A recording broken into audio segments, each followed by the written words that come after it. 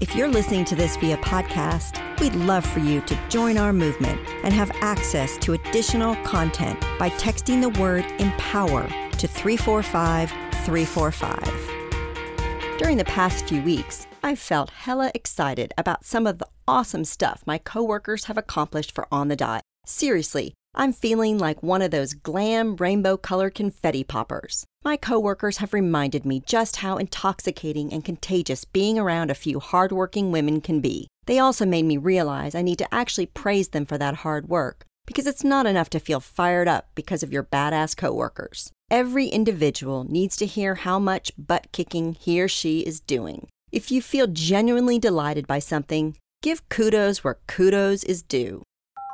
Many jobs are thankless. We often think of the work nurses and firefighters do, for example, as being hard and humbling. A position I'd add to that list is working for a nonprofit organization, where money is always at the forefront, but believe it or not, nonprofits are actually in abundance. In fact, more than 1.5 million nonprofits are registered in the United States and eligible for federal exemption and grants. But operating a nonprofit is also expensive and paperwork heavy.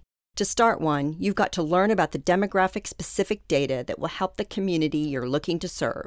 Then comes the tough work of building a business plan, mission statement, and board, along with filing for tax-exempt status and more. Showing gratitude is more important than ever when you lose someone you love. But at a time like that, it's also the hardest to show.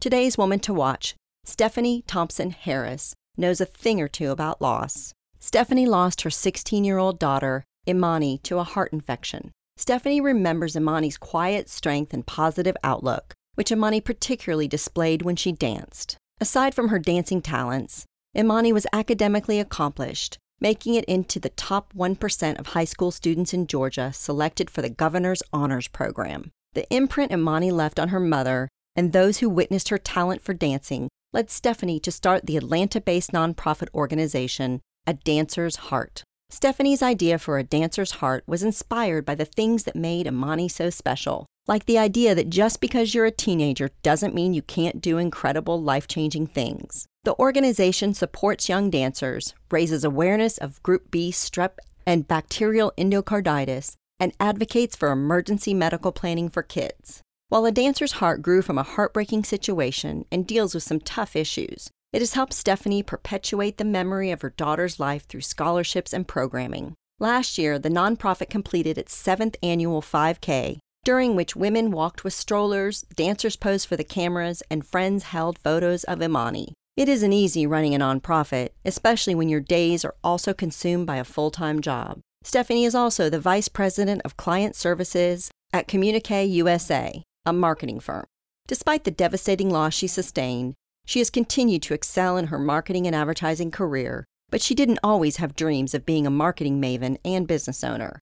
As a kid, Stephanie actually wanted to be an attorney, and she pretended to be a defense lawyer for her dolls, while her brother pretended to be a judge. Throughout the years, Stephanie has witnessed the advantages of being a business owner by witnessing her dad's career as an upholsterer. She learned one of the pros of owning a biz is you own your time too. She studied business administration in college, later heading to corporate America.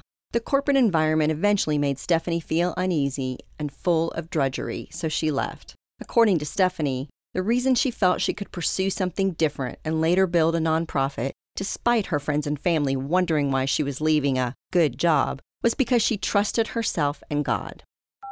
Biblical writer Tony Sorensen said, "Strength comes from struggle.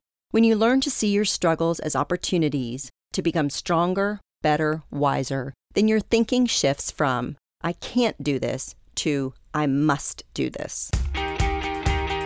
Looking for more inspiration, advice, and direction? Check out our new interview podcast, On the Spot, available now on any of your favorite streaming services, including iTunes, Spotify, Google Play, or Amazon Alexa. You can also find it on our newly renovated website, onthedotwoman.com. I go in-depth with some of our most intriguing on-the-dot women to watch. We are focused on your success, so let us know what you think by chatting with us at On the Dot Woman on Twitter, Instagram, and Facebook. We'd love to hear your voice.